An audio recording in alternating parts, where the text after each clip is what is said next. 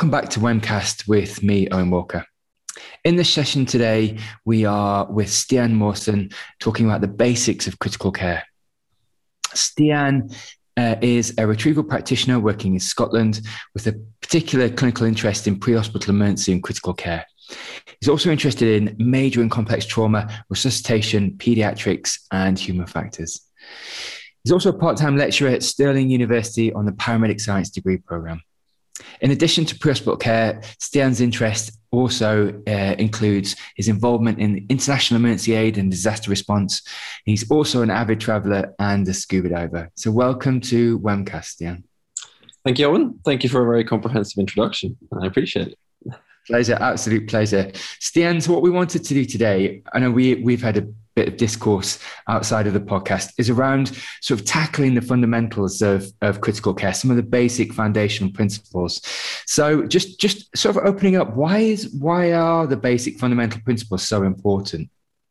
Why is it important? It's the root of everything we do, I think. And the fundamentals, at least by my experience, and I'm sure you have some experience as well, Owen, is ultimately what's going to bail you out of a very sticky situation. It's immediate and requires less technique and less equipment. And by that, I don't mean that you don't need to know what you're doing, because you definitely do, but you don't need all the extra kind of faff. So if you consider the RSI, you consider that where it's a jaw thrust. The jaw thrust is immediate, can give you tactile and sensory feedback right away. And often the jaw thrust is sufficient, isn't it, to keep an airway open, to reach our means immediately. An RSI would take forever in terms of that time it takes to set up, get the equipment ready, get the drugs ready. But it might not be more successful. If anything, the RSI can make it harder for you, can make it more difficult, because it is more of an advanced technique. And there are definitely more people in the world trained in doing a jaw thrust than doing an RSI. So ultimately, I think the benefit of a jaw thrust, or the basics, if we refer to that, is immediate and is all-encompassing. It's omnipotent and everywhere, if you'd like.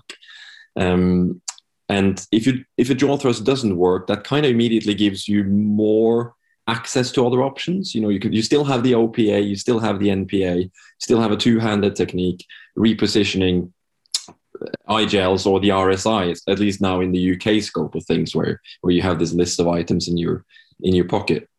And that's probably also why the JARCalc does recommend the stepwise approach. So you have these tools available to you after the basics is done. Rather than focusing in on the advanced technique that might not work, and then you get stuck. And there are historically many examples, and particularly the Elaine Bromley case that we all come to know and maybe not love. That kind of fed into the human factors approach in medicine quite a lot from aviation. But ultimately, I think the basics are important, like I said, because they're a cornerstone. They're easy to deploy quickly, but also to fall back on. And particularly banging on airway management, it's shown time and time again for the paramedic profession, the pre-hospital profession, that we aren't really good at managing airways well. I mean, that's a lot of the reason why the basic scheme and the doctors in pre-hospital scheme in England and the UK came about, is because people were coming into the then not trauma centres with poorly protected airways. And the response to that was, well, we can send some doctors out to do some RSIs for this. But ultimately, like we just discussed, RSIs is not the root of all good. It could also be a root of evil. And so falling back on the basics, I think, is important. And it applies to hemorrhage control, stopping that bleeding, or even just reducing pain.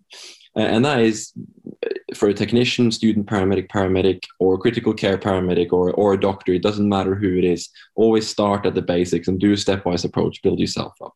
Ultimately, what the patient might need is an RSI, but is that going to be right now with you?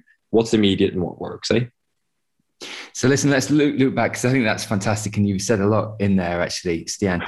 So let's loop back to no, it's good, it's great, actually, and where you are now. So you're a Norwegian paramedic, come over to the UK, currently in Scotland, doing a full-time role in Scotland, but also working part-time in Stirling University as a lecturer.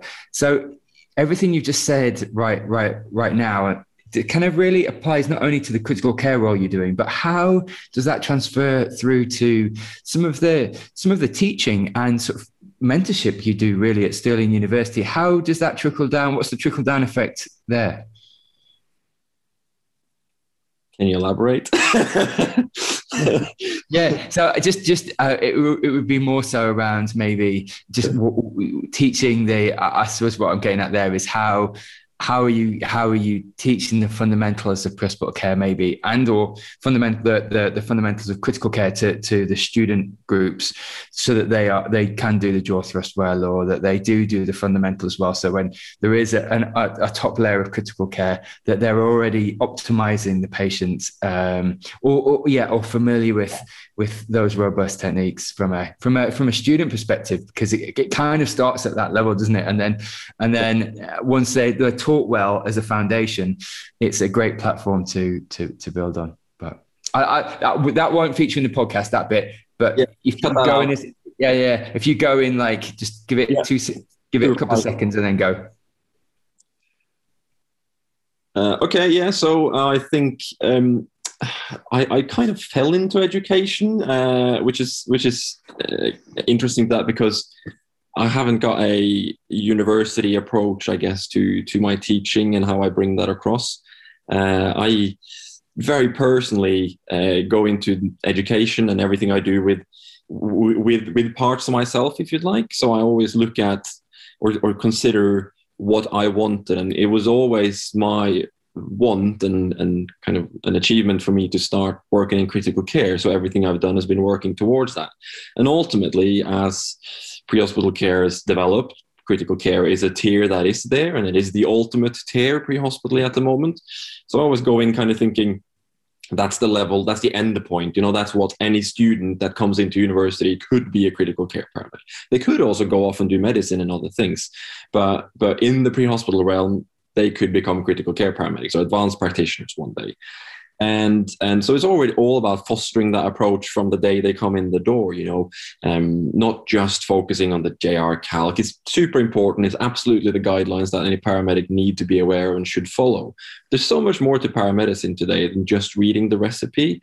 Paramedics today are part of making that recipe as well. And ultimately, any student that comes in through that door could become a research paramedic, could become a consultant paramedic, and so on. And so you need to start fostering these things early. And then, of course, teaching the basics well. There shouldn't be an ambulance jaw thrust and a HEMS jaw thrust, if you like. The jaw thrust is the jaw thrust, and it should be solid. It should be, like I said, immediate, and it should be accurate in every patient. And so you need to teach it for adults, for children, for trauma, for medicine, and for all the situations that are, where it's relatively easy, but all the situations where it can go wrong. And I think that trickles back into my own practice, I guess, because it is important to me. It's high on my list to get it right, and I kind of keep it current in university, teaching it away. But likewise, I also get the experience pre-hospital and actually doing these things, because a lot of the patients I do see, not that I see a lot of patients because that's critical care for you, but the patients I do see generally are unwell enough to require a jaw thrust, or many of them are. And so I can actually take that back into uni and say, listen, this is how it actually probably will work. And I think that's quite important as well to my practice, is that I can take it back and say, look, I've done this more than once or twice. This is going to work for you, and this is probably not. So Stian, the old adage really is around the trauma patient is all about mechanism of injury with a robust patient assessment, and the medical patient is all about the extensive medical history with a robust patient assessment. So almost the meeting point is the patient assessment, but mechanism of injury for the trauma patients and past medical history for the medical patients. In your mind, what are some of the fundamentals of patient assessments that meet around the basics of critical care that everyone should really try and adhere to? Well, you mentioned the old adage of history taking, and it very much resonates with me still. If you listen to your patient, they will tell you what's wrong with them. That's the adage, and I'm a big fan of that. And so getting a good patient rapport and eliciting that information directly from the source is going to give you way much more information than palpating a pulse or squeezing a tummy or listening to a bystander. And I think we all have been in the situation where you ask the patient a question and someone else chips in with the answer, and you're kind of thinking, I'm asking the question because I want to know the answer, but also because I'm assessing my patient's conscious level and their coherency, and you're getting more. And so I've already just kind of added there that just asking the question isn't enough. It is also what you perceive and what else you sense. So I think very much still that examination, the important bits do not lie in the technical, in the prescriptive, checking that, checking this. It's using your whole senses.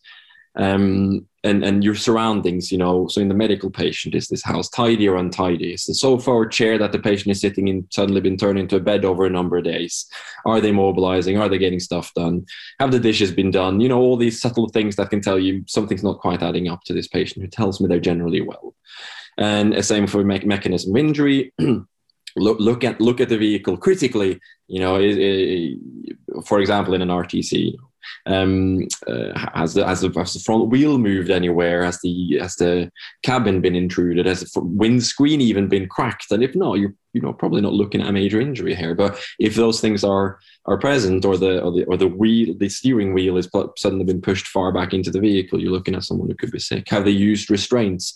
You have to kind of go out of your way. And then when it comes down to the nitty-gritty of it, I say the most important thing in your assessment is to be courageous and resilient enough to just check properly and take that time to not rush through it and take your focus off the other bits.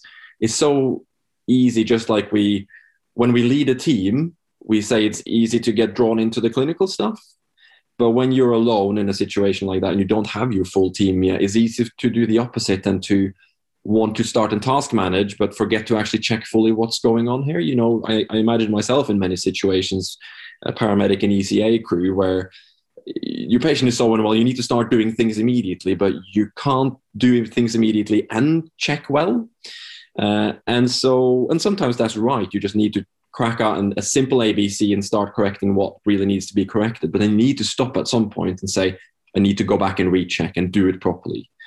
Particularly, you know, chest injuries is a bugbear of anyone. I think there's enough evidence out there to say that not just paramedics, but any clinician is not really good enough at detecting chest pathology, even if we check really well. But, you know, the first thing we can do is to check that really well and then focus on the chest, check each side, check each rib, clavicles, listen well across the whole chest.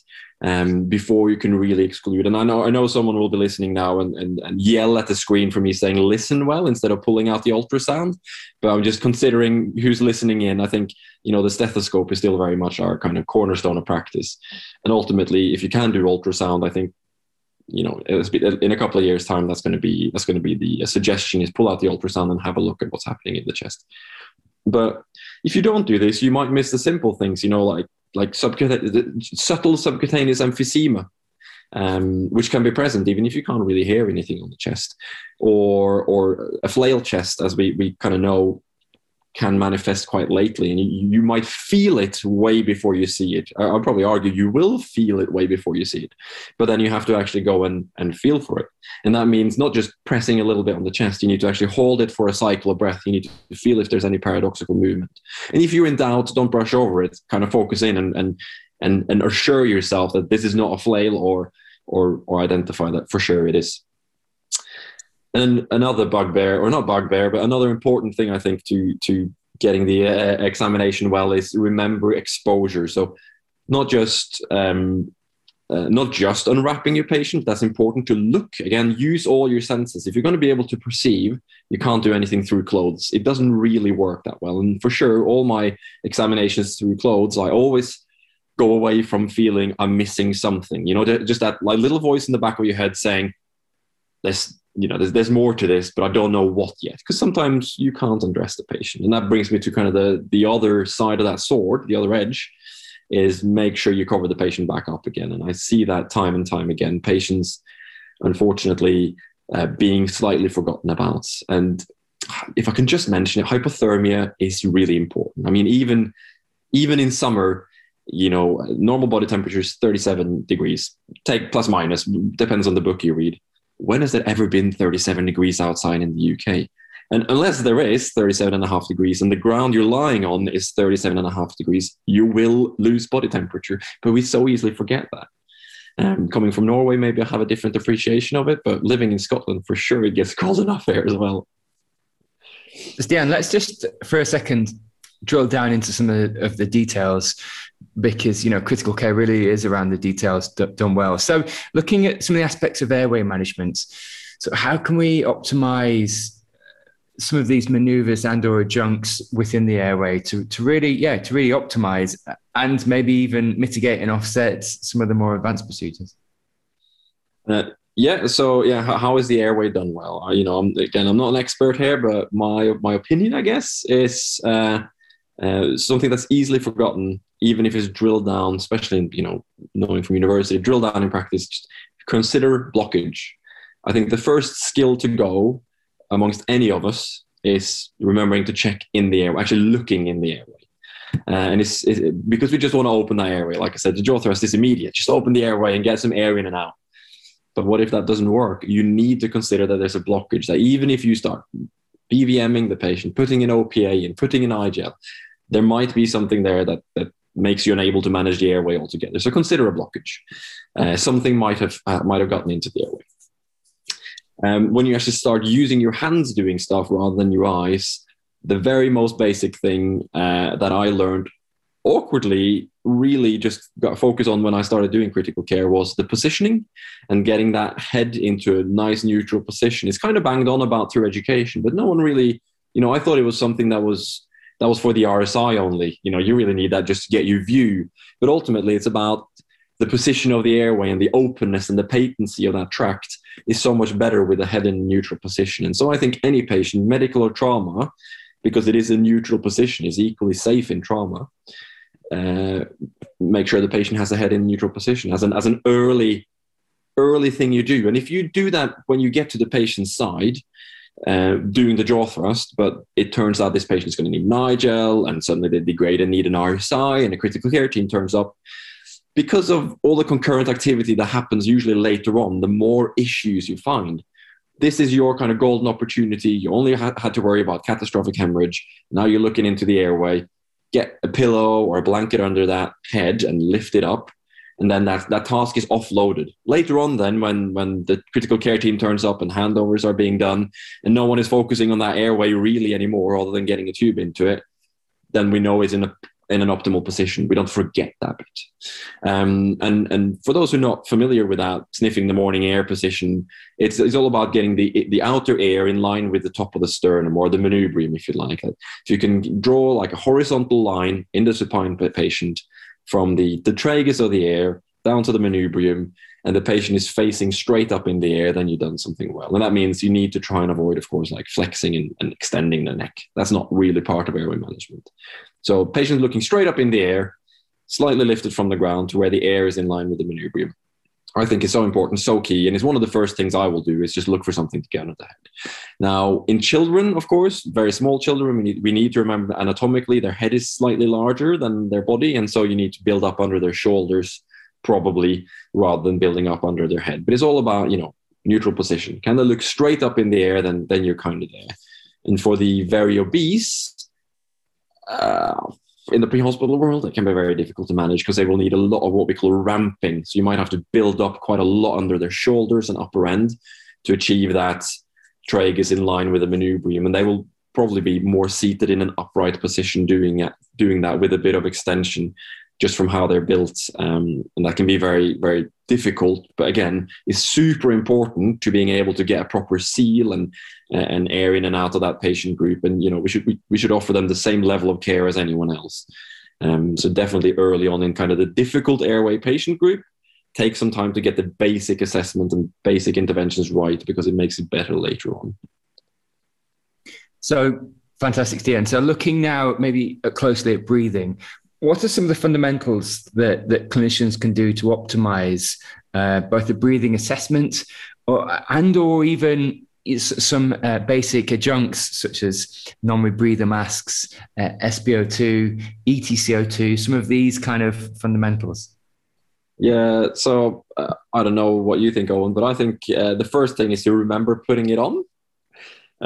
So getting oxygen on your patient is often forgotten, I think, in the heat of the moment. Such a simple thing to do, but also one of the things you just, either because I think through practice, someone else has always done it, or it's one of these things that, the oxygen cylinder is a little bit tucked away in his own bag, or It's often forgotten. So just remembering oxygen, and I think most places now will teach just get oxygen on the airway if you're dealing with someone who's horribly unwell, because you can always take the oxygen off later. And I'm not against that practice.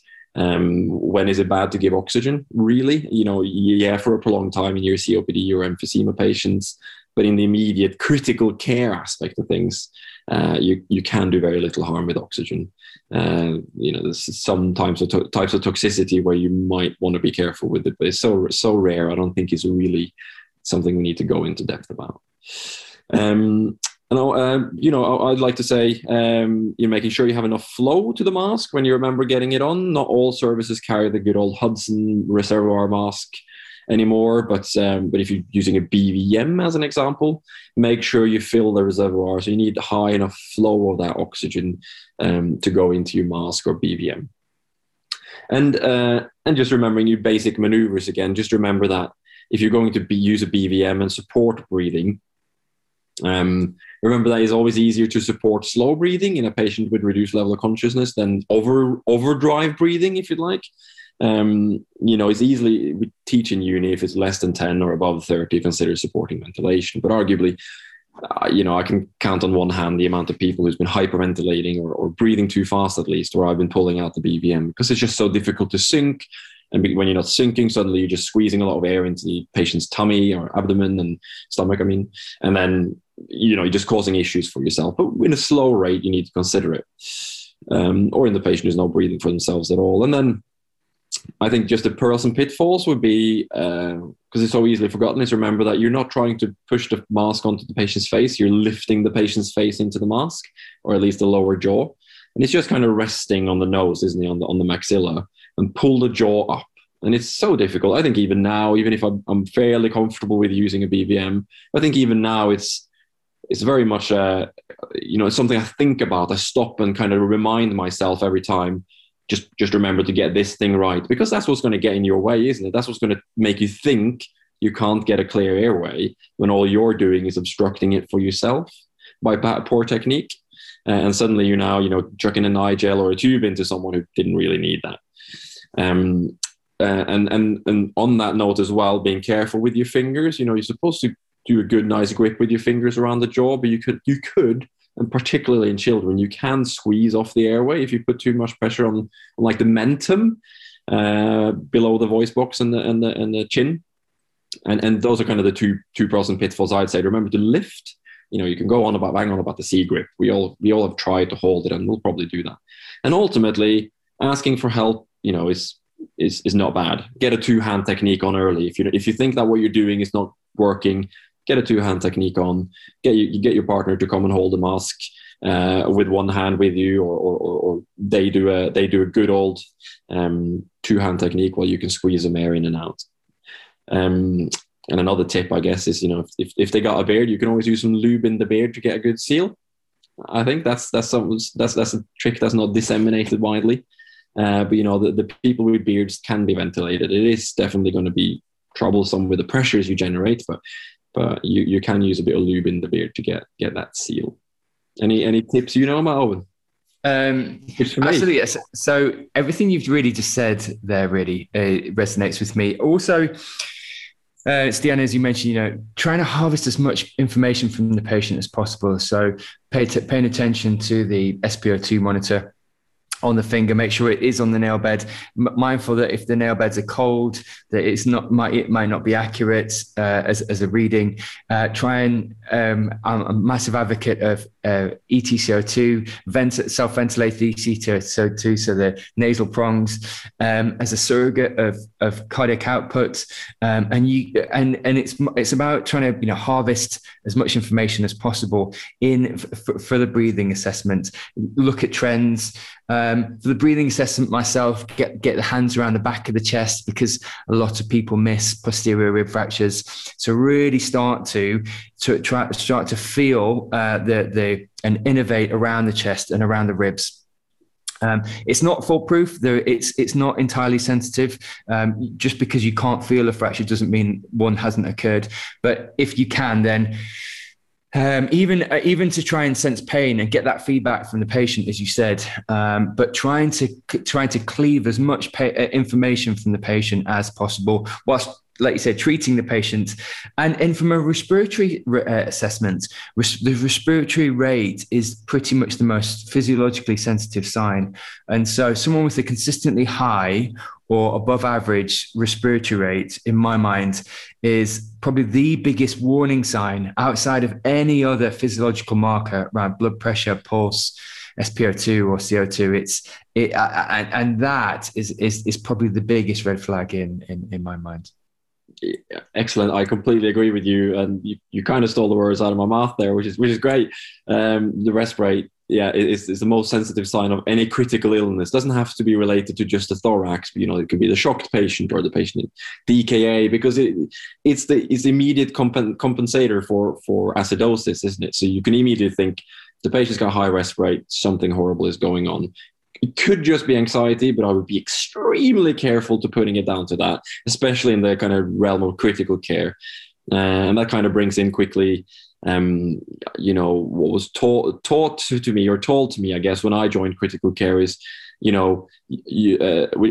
is absolutely true, unfortunately, is that you've now been a paramedic on the road and you've been seeing patients with low acuity and very few patients with high acuity. And you're used to thinking that the patient needs to kind of declare themselves and prove to you that they're well enough for your attention. As cruel as it sounds, that is kind of the primer you do have. You come into every living room thinking, what GP am I going to refer you to today? Because you're probably not going to be unwell. And unfortunately, that just becomes an ingrained part of your decision-making, a bias, if you'd like. And you join critical care and that just swaps. And every patient is trying to die until proven otherwise, and you need to just assume that this patient has got some horrible illness unless I can, through my thorough examination, exclude that, which is interesting. I really like what you mentioned about entitle as well. Completely agree. And something I've forgotten to mention, which is great you bring up. Really big fan of it, even in BBMing someone without it being attached to an eye gel, not necessarily as a surrogate of circulation, because it's not really good enough for that, but just as a confirmation that air is passing in and out.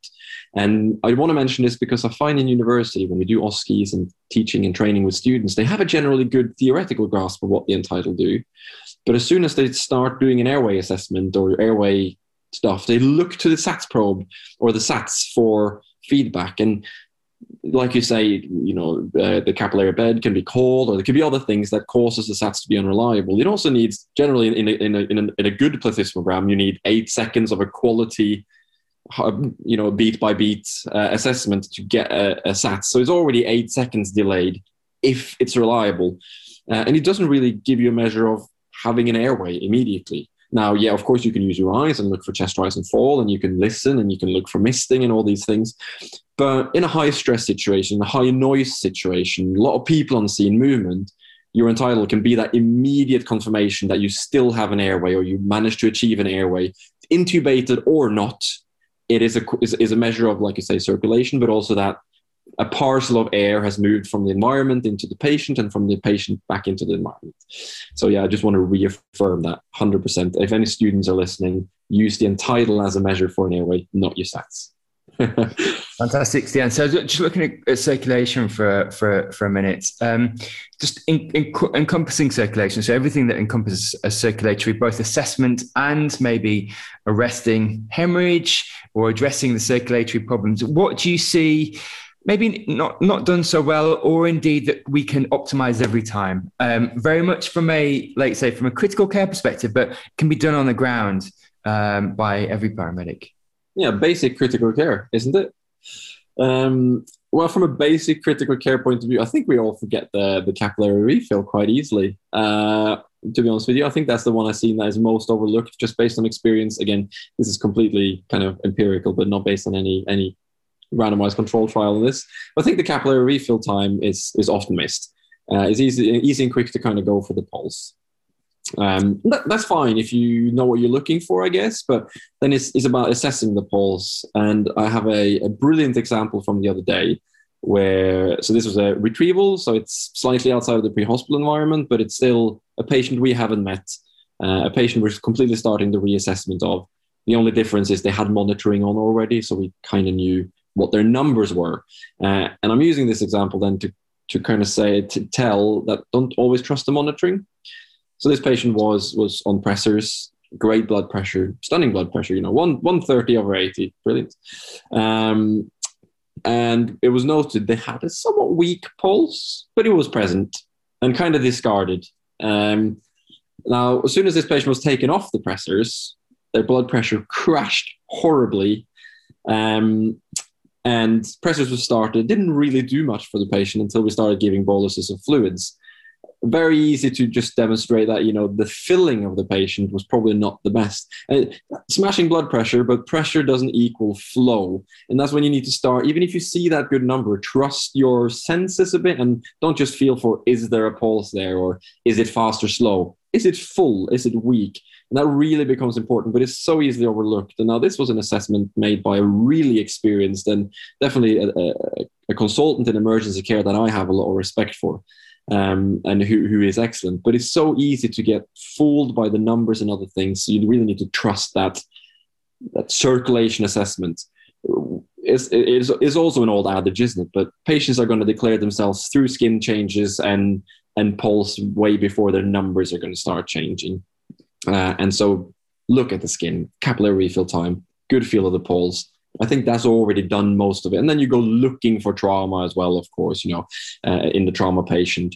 And adding to that, then you mentioned doing a really thorough kind of bit by bit circumferential chest examination. And into that comes, don't forget the back of the patient. The back has a spine going through it, but is also part of the chest and is part of the abdomen. The thoracic and lumbar aspects represent parts of internal organs as well.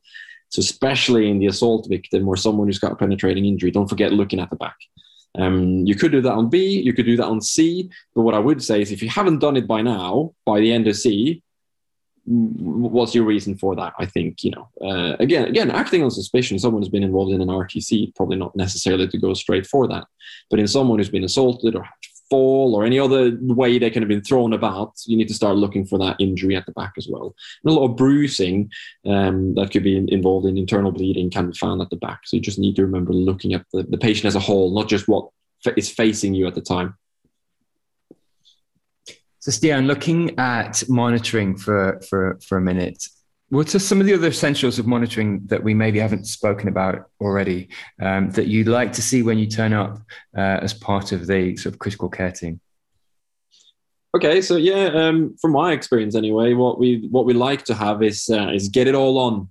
And I got different experiences, and I'm maybe rustling some feathers doing this, but when it comes to monitoring the heart rate, so we typically, from a critical care point of view, will always monitor with ECG. SATS probe gives you a pulse rate to some extent.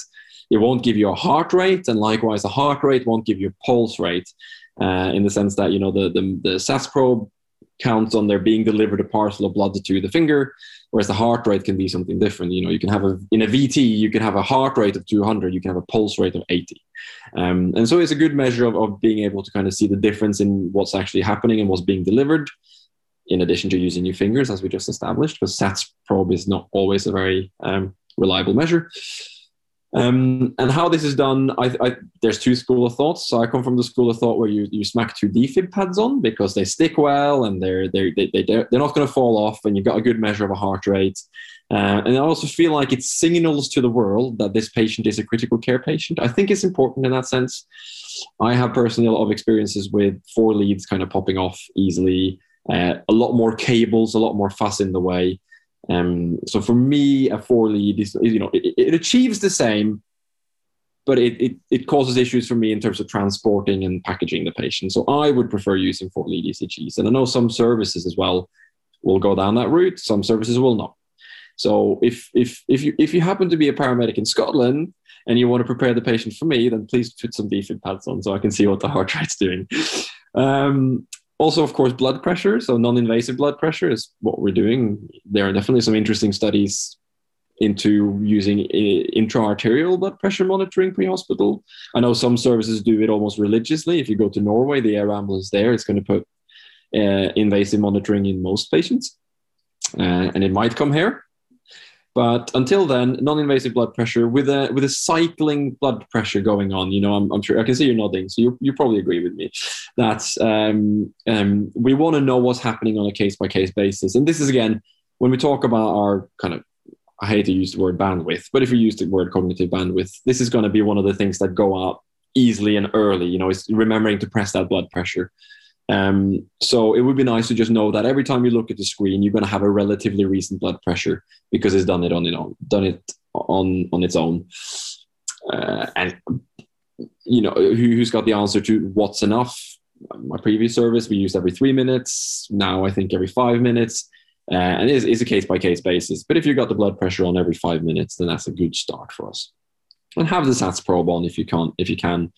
And tidal, like you mentioned, even if that's the nasal, sometimes you turn up to these critical care jobs, and it's critical care maybe more in the sense that the patient requires a sedation, and as part of that, you do want to monitor their breathing quite closely. And then having just the nasal and tidal on will be beneficial and will be helpful as far as monitoring goes. And of course, a temperature, especially before you immobilize the patient, before you put the head blocks on.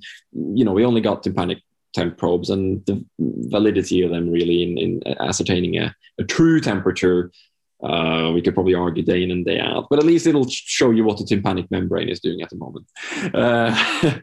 And having that done before the head blocks go on, because time and time again, and I'm definitely a big perpetrator of this, you kind of get in the ambulance, patient's head blocked, you're on your way to hospital, start thinking about all the other things you can do and go, has anyone done a temperature? No. Well, it's too late now. And also remembering that, not immediately, definitely not a something you need to prioritize, I think, in the trauma patients, but in medical patients, blood sugars early on, anyone with a reduced level of consciousness, measure blood sugars. And ultimately in the trauma patient, I wouldn't put it into my primary or secondary survey. This is definitely something you can do on the way to hospital, unless you have a reason to think hypoglycemia was a preceding cause of trauma. And I guess that feeds back into our examination. Always be skeptical to what's happened and how it's happened, and consider that a medical incident can have caused a traumatic incident. So Stian, looking at CPR for a second, so could you just sort of outline maybe some of the vital aspects of CPR that need to be quality assured to sort of optimize outcome, either that you see anecdotally on the road or that you adhere to as from a principle basis? Yeah, chest compressions, of course. Chest compressions, chest compressions. So getting the compressions right, of course, and getting that hands-off time as minimal as possible. You don't need me to tell you this, because it already says in the evidence and it already says in the literature that what we need to do is focus on chest compressions and minimizing the time off the chest. But unfortunately, still my probably biggest bugbear is the time taken off the chest to perform something. It's definitely much, much better than it was 5 years ago. We're all better at it. I'm better at it. When I started practicing paramedicine as well, this wasn't, we knew it was important. You could take some breaks to do essential things. And that it's interesting how that's changed to kind of say that the only essential thing is doing chest compressions and nothing else really matters. Now, I'm very much talking about your patient in cardiac arrest from a cardiogenic cause here. And I think it's difficult to, and I just want to enter that as a condition, I guess, is that do not take this for being anyone but the patient who's had a sudden medical collapse. Because in your trauma patients, in your hypoxic patients, there are going to be other things that I think takes precedence. In a hypoxic or anoxic patient, you can do as many compressions as you want, but if you're not oxygenating the blood, you're getting nowhere. And you can say the same for your hemorrhagic patient who's, they're probably in a low flow state and a severe shock rather than actual cardiac arrest. And then you need to look at targeting that. And we can come back to that. When it comes to CPR specifically, which is for this group of collapsed medical patients, the time on the chest is what we need. And the reason for that is that we need to get flow to the heart. Isn't it? It's coronary blood flow. And that only occurs if we push blood into the aorta that gives blood to the coronary arteries. And as such, then in a cardiogenic cardiac arrest, that's what we want to achieve, to optimize the chance of success when shocking. And so we're kind of on the pretense that we have a shockable rhythm as well. Of course, it goes for your other rhythms. You always want there to be optimal conditions in the heart. But when CPR is the treatment we give, when CPR is the most important, is when the heart needs the optimal circumstance to be shocked and be ready to receive a shock.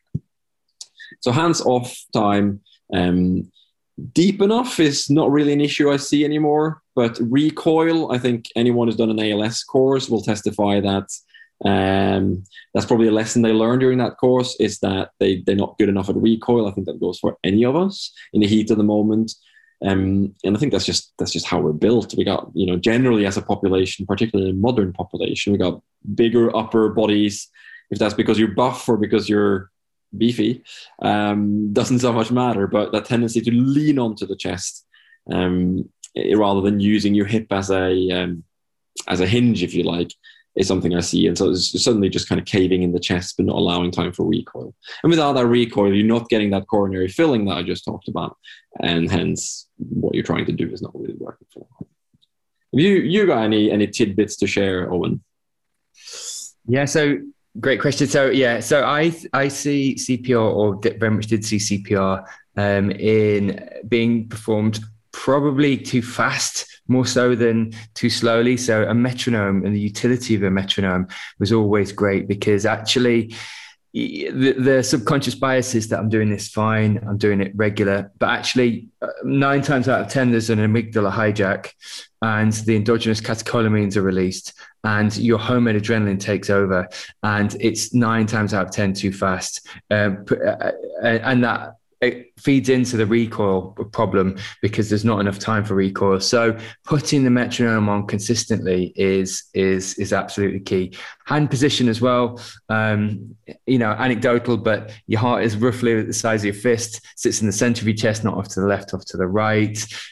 Your right hands off, time off chest time is absolutely key and should be minimized. And then having a debrief about CPR, because there's actually, through the fundamentals of good chest compressions, need to be reinforced in the debrief, almost to the point where, Stian, listen, I really liked both your technique, your lack of time off the chest, the way you swapped with another person. I like the fact you quality assured your CPR with the metronome. I like the fact you were using closed loop communication. And so almost bringing it out in the debrief and re-emphasizing how important some of the fundamentals are, irrespective of intubation or anything else. So it's that positive reinforcement of practice around the basics, and then quality assuring them in the moment as well, and almost sharing that with the rest of the team. Okay, make sure, right, hands are in the center of the chest. Got the metronome on. We're going to change out. I've got another rescuer, another provider coming in, and it shows the rest of the team that this is all being thought through in the moment. So absolutely, and everything absolutely what you notion towards, yeah. Thank you. I really like your Pavlovian approach there. Positive reinforcement is really good. Essentially, just condition the workforce to do it right over and over again. But I think you're absolutely right, and I think that's important as well. Is actually, like you say, centering out that one bit in the debrief rather than focusing on all the, if I can call it, the sexy and Gucci stuff. If you want, we all want to intubate and we all want to do these things, but actually reinforcing that because you did the basics right. That's what drove the team forward, which is what we're talking about, isn't it? Right. So Stian, could you speak to how important 360 access is and what that allows or permits for the rest of the scene? Yeah, it's fundamental in everything I do. I try to teach it as well. I don't think it's universally taught as a kind of go-to immediately. I still see a lot of kind of treatment in situ in some awkward situations, kind of patients up against walls and the famous patient in the bathroom getting CPR where there's no space.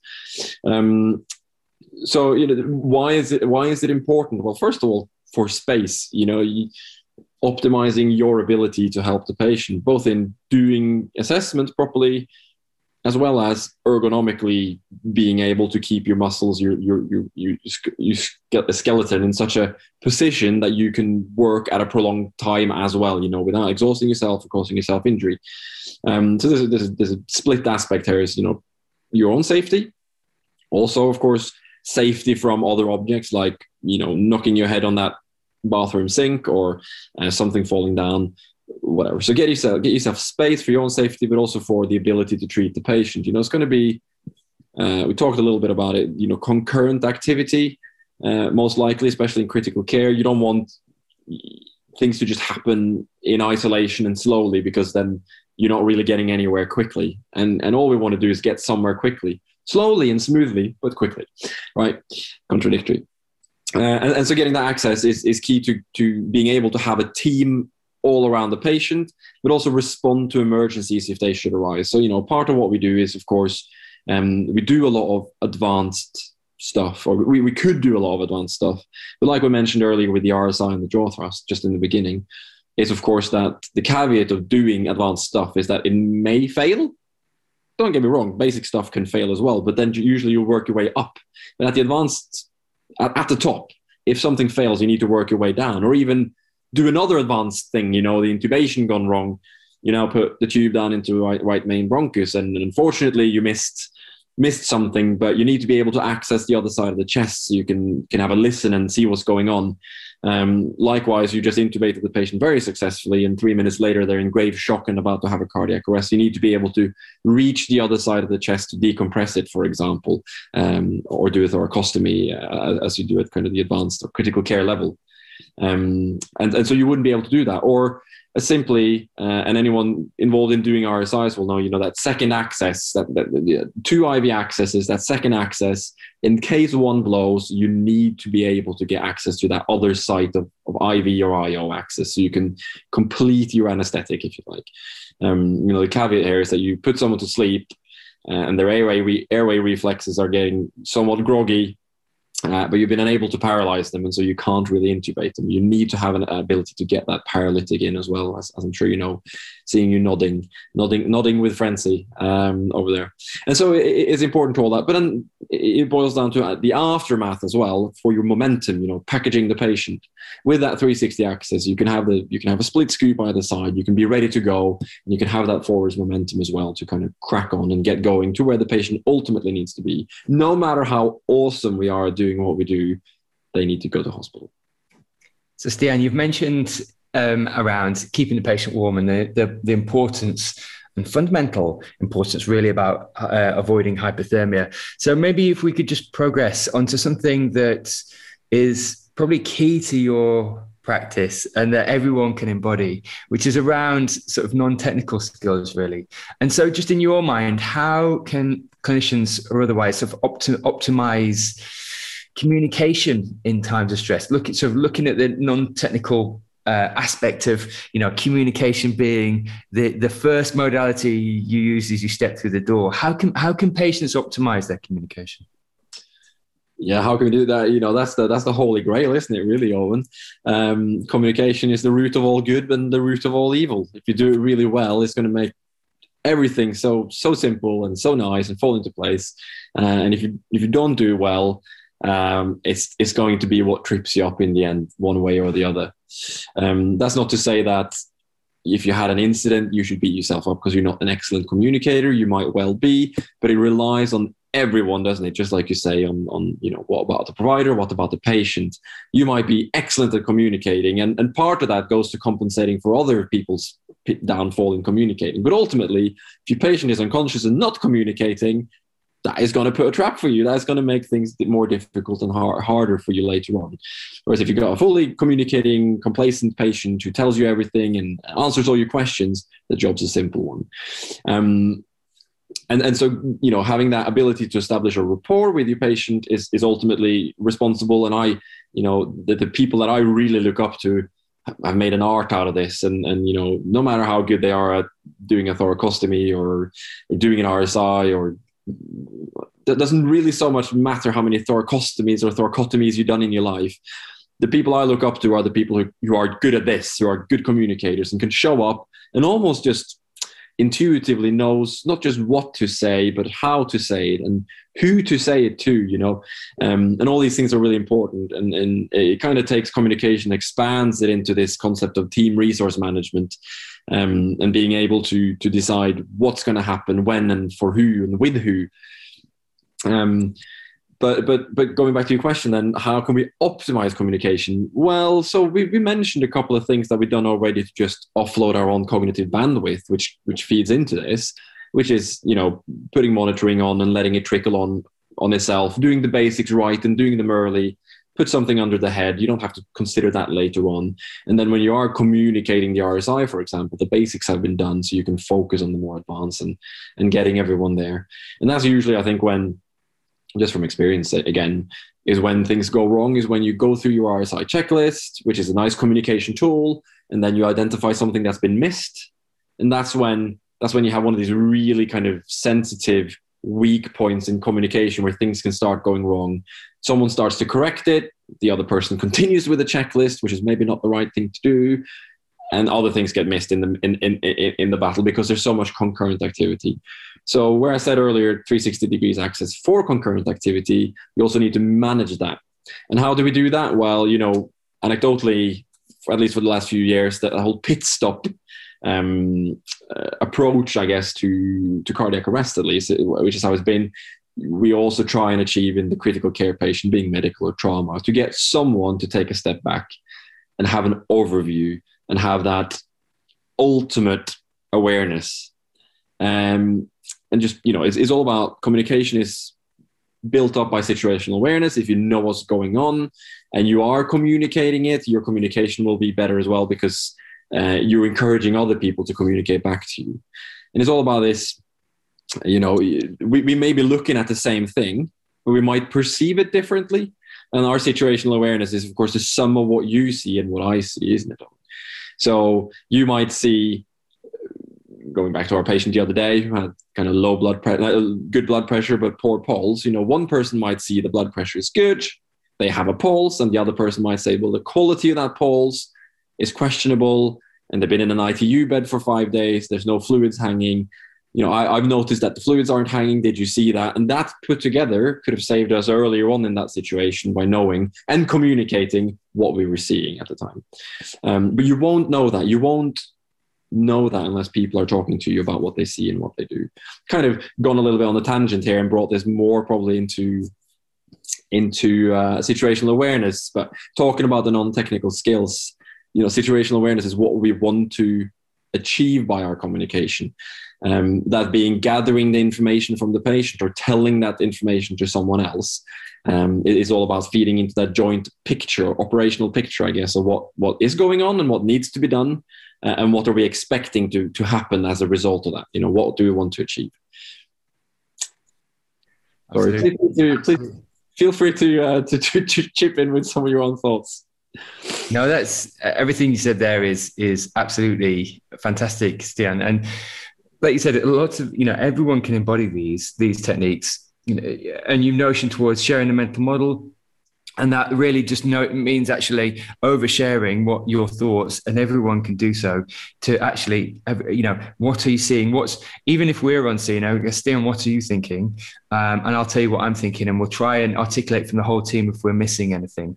And so it is that culture of almost oversharing to make sure that everyone's been heard, and you're coming to the best conclusion. Also, this closed loop communication, this read receipt, and with incremental stress, background noise, which becomes foreground noise, and especially if the patient's making noise because they've got an agitated head injury, then you can't get feedback from them. Your communication needs to become so much more pronounced and overt. And having that read receipt from people is absolutely key. And that quite often involves nonverbal communication with eye contact, the reiteration of the message back to you to make sure it's the correct message, and then on task completion, them coming back to you for another task or to share the mental model again. So, interestingly, especially when I've worked in London and other services, the more resources on scene actually create this problem more frequently, because the more bodies you have, the more malaise occurs, and actually the more pronounced you need to be with your communication. It's almost easier with less resources on scene, where there's not as much, there's not these micro conversations, because a macro conversation needs to happen. People need to have this macro conversation so everyone is aware of, like you said before, the defined outcomes in 5, 10, 15 minutes. And then we'll break them down into the details. But that you need to dispel micro conversations and have a macro conversation, and then synergize and put the team to work. And in my mind, that flow of communication, whilst illustrating you're equally as able to become task focused and unidimensional, means that you can then say, guys, am I missing anything? Am I missing anything? Is there anything else here that I am not seeing? I've shared exactly what's on my mind. And in incremental stressful situations, this seems to work optimally for me, because you very much need to be intentional with your communication. Yeah, and I think you're definitely saying something that's resonating with me and probably many others as well that are in these situations where you are, I guess, at the spearhead of a team sometimes, where people are looking to you. And I really like what you say about, this speaking up. Again, just reiterating that, especially for the student paramedics who might be listening here, is, but everyone else as well, is that even if you don't necessarily know exactly what's needed or what's going on, if you just verbalize it, someone else probably will pick up on it if you mention it. And it's almost like if your team leader is the chef and knows the recipe and knows what you want to make. I guess cook is probably a more English word. It's the cook and knowing the recipe and knows, the ultimate goal, which is going to be, this is what we need to piece together to get going. Then there's no harm in you putting the ingredients on the table next to them, offering that ingredient. Is up to the chef whether or not they need to use that ingredient, whether or not that information is necessary. Throwing out a lot of unnecessary facts is not important. But if you observe something, say it, and then other people can use that information either to, I guess, strengthen their opinion and picture what's happening, or lessen it. I just want that resonated quite well with me, I think. Stian, you mentioned around situation awareness. We've mentioned closed loop communication, shared mental models. Could you maybe speak to, before we just move on, around active listening and the power of active listening and how indeed we do active listening? Yeah, I think I just said about, taking in those pieces of information. And you also mentioned a lot of this, Owen, I think, wasn't it? Getting that eye contact when you're talking to people. You're even if you're speaking to people, you are also listening. And when you mentioned that, it made me think of plenty of times where I've asked someone to do something for me. Could you put a pelvic binder on, or could you get a Kendrick's traction device on? And you could easily do that and look away, and then you miss these subtle nuances of, you might hear okay, but if you just look at this person, you can see the despair in their eyes as they realize they've never used a Kendrick traction device. And if you're not actively listening, so engaging, it's not just looking at people for the traditionally how we learn about nonverbal, verbal communication, showing respect is of course an important bit of it, but it's also because it tells you something. It tells you whether or not the person you just tasked is up for that task, or maybe do that, but bring this guy with you to help you, or maybe you too can do that, or maybe you would get some IV access instead and we'll get someone else to do the KTD. So it's really important to just, like I say, eyes on, look at the person you're communicating with. And likewise, it can tell you if someone is providing you information, it can give you that information of whether or not they have high confidence or low confidence in what they're telling you. You pick up on these subtle clues. Are they confident about what they're telling you? Have they actually checked? And we all have kind of been, I think, in that situation where we supervise a student, for example, and they turn around, they listen to a chest and they turn around and kind of say, it's clear.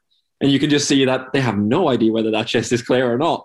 And so I guess it's important to whether or not you're going to take things at face value. And if you're looking away and you're just perceiving information left, right, and center, you might be getting false pieces of information, or at least not necessarily intended to be false, but inconfident pieces of information. And that definitely feeds into your overall impression, not just of what was actually happening with the patient or the result of your intervention, but also tells you who you're working with. and can be quite important, especially in the early stages when you just arrived on scene. You're trying to get a feel for people and how they will fit into the wider team, which is, part of this team resource management is how am I going to use you? If you can identify someone who's really kind of switched on, they can be a really key player. You can also notice things among the team when they communicate who has the natural leadership in that group. And often it might be important not to step in and declare yourself as the critical care paramedic and I'm here to take over. Very rarely that bears success. If the team is maxed out, it might be required. But more often than not, is finding who's the natural leader and supporting them. And in one way, turning yourself into a follower, I guess. A helpful follower that suggests ways to go about things, but let them keep that leadership. And you'll only pick up on that if you take a second to stop and, I guess, in the wider sense of listening with your eyes and your ears and your senses. Otherwise, you won't get there. Stian, could you speak to some of the incremental gains that can be made and small wins that paramedics and or otherwise could make on scene that could contribute to some of the bigger wins within critical care? Yeah. I think we talked a lot about small incremental gains already. So, you get your monitoring on early. And really sum it up, I guess, or bake it into the acronym COMA, which I'm sure many people know, particularly if you worked in London. I'm sure you're quite well versed in COMA, which is an acronym for clothes, oxygen, monitoring, and access. And it touches on quite a few of the things that we've already mentioned. So I said, make sure your patient is exposed so you can see what's going on. So get the clothes off so you can see what's going on. I do want to add here, consider hypothermia and how you cover your patient up again. But you can exchange clothes for blankets to some degree. Just because you want to see what's going on doesn't mean you don't cover your patient up. So let's, instead of just saying clothes, let's say clothes for blankets. O for oxygen, which we already kind of highlighted, is often forgotten. So if you just get it on right and early, it's another cognitive offload when we arrive. It's another basic thing that a critical care team doesn't have to add. And I say we, that's a royal we, of course, it's another thing that we don't have to worry about. And not only just having oxygen on the patient, but making sure you have enough oxygen available to where you are, especially if this patient is a critical care patient. You might have already clocked that the reason I am getting backup from a critical care team here is to do an RSI because the patient is combative. Then if you think that's going to happen, have an extra oxygen bottle available ready nearby because that's going to be required. Monitoring. So we talked about this already, get the right monitoring on. We want to know what the heart rate is, what the entitle's doing, make sure the blood pressure is cycling. And this, bear local procedures in mind. I know some services where the critical care team will have a different type of monitor, or their monitor might have different functions. And so then the marginal gain there will be in maybe not over monitoring the patient so that when the critical care team comes, there's less cables and stuff to muck about with because they might have to swap on to different monitoring. Whatever is appropriate to your service, but be mindful of, first of all, getting all the information through monitoring, but also priming the patient so they're ready for when the critical care team arrives, potentially, or arguably for your handover. So it could also be just aligning monitoring and keeping the cables nice and tidy. So when you do get to hospital, it's an easy swap over. I think in my experience, the monitoring and keeping cables tidy is an art in itself. And I'm not really good at it myself, to be honest with you. I'd really love to be. But it just takes amazing organizational skills to do it. And access. And, access times 2 is the old adage. And I think we can stick with that. One good access is better than 2 bad ones. I'll always stand by that. So to make sure you have one good, really great access, and if that's all you can achieve, then that is good enough. But if you can get another one in, you have just increased that safety margin for yourself if the other one blows, or again, if this patient needs an RSI or something else, or if they need concurrent blood, calcium, and so on and so on. So coma, I think, is the first kind of marginal gains, easy to remember. If you've done that, a lot is done. I think the second, which is arguably probably the higher priority than coma, is exit strategy. I probably should have mentioned that first. Turn up on scene. First thing I ask myself is, how can I get out of here?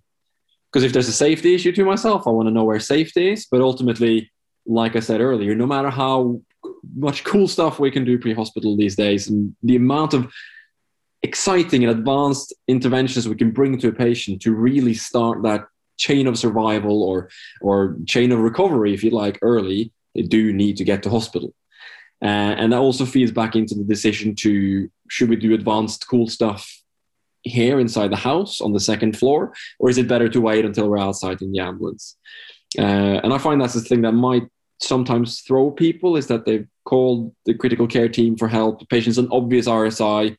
Crew is still on the second floor landing with the patient, and we turn up and go, we do not want to tube this patient here. It's not the right place for this to happen.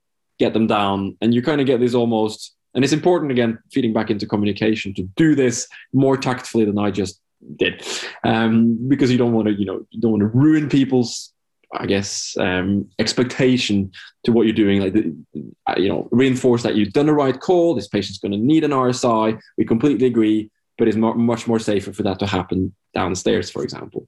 And so, but if that extrication has happened before we arrive, if the patient is at a point where you think they're going to need critical care, but it can happen in a better environment, going back to our 360 degrees access, then remove that patient to an area where you have that 360 degrees access. Another marginal gain, but that's one of those things that just easily eats 5 minutes when the critical care team comes, because you then need to scoop the patient and need to move the patient. If that's done before we arrive, then life is much easier and better. Designate the ambulance that's going to take the patient. If you already allocated who's going to drive the ambulance, these are things we routinely do, but if we didn't have to do it, then they would be there for us. When we get in the ambulance, who's going to drive?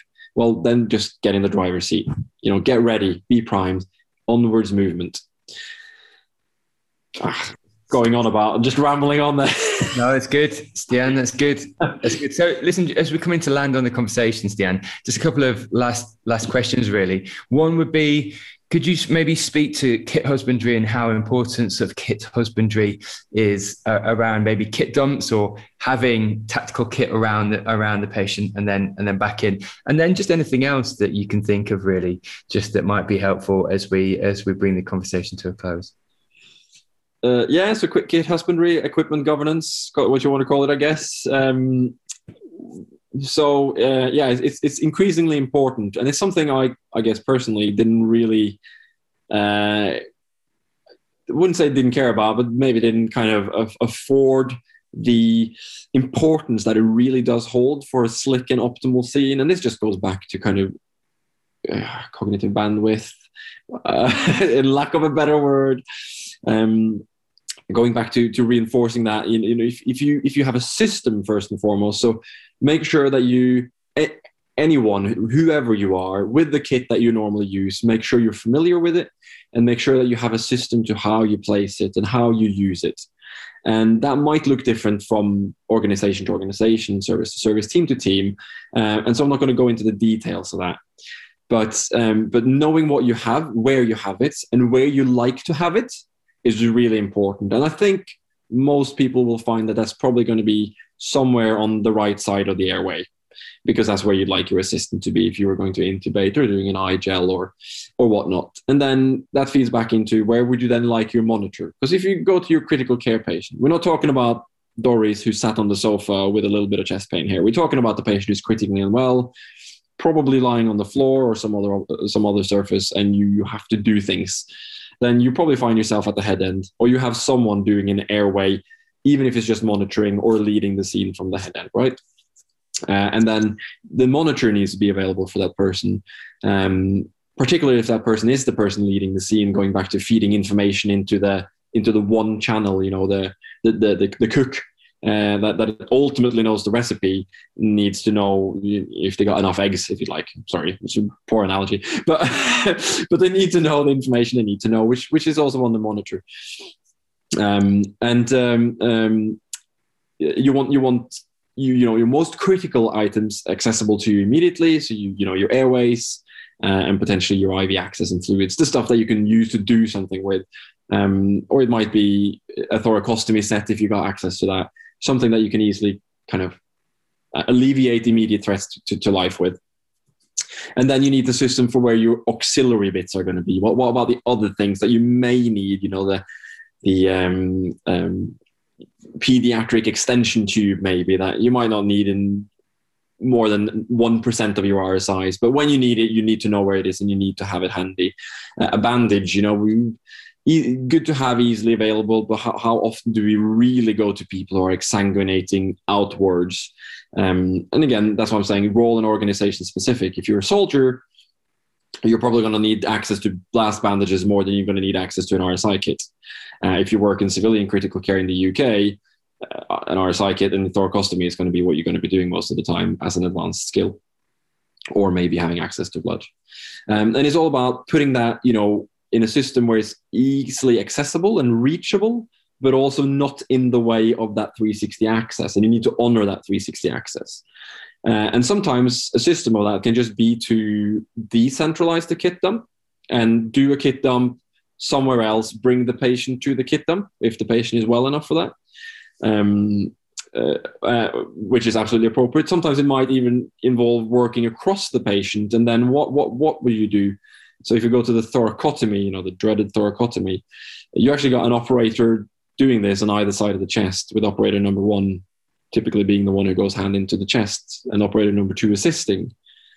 But, optimally, where do we put the equipment? Where do we use it for that team to be working as a 2? You need one who takes responsibility for the kit, which is going to be your assistant, you and me, I guess, in many circumstances. You and I, even, if I'm going to be grammatically correct.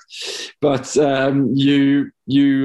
you need that kit to be available to both in case one gets tied in doing something else or stuck in doing something else. And it's that planning for the what if, I guess, as well, which we haven't touched a lot on and maybe can come back to, but plan for that what if. And the same goes for the surgical airway. If both are going to be sat either side of the chest, you need to really operate from the center of the chest.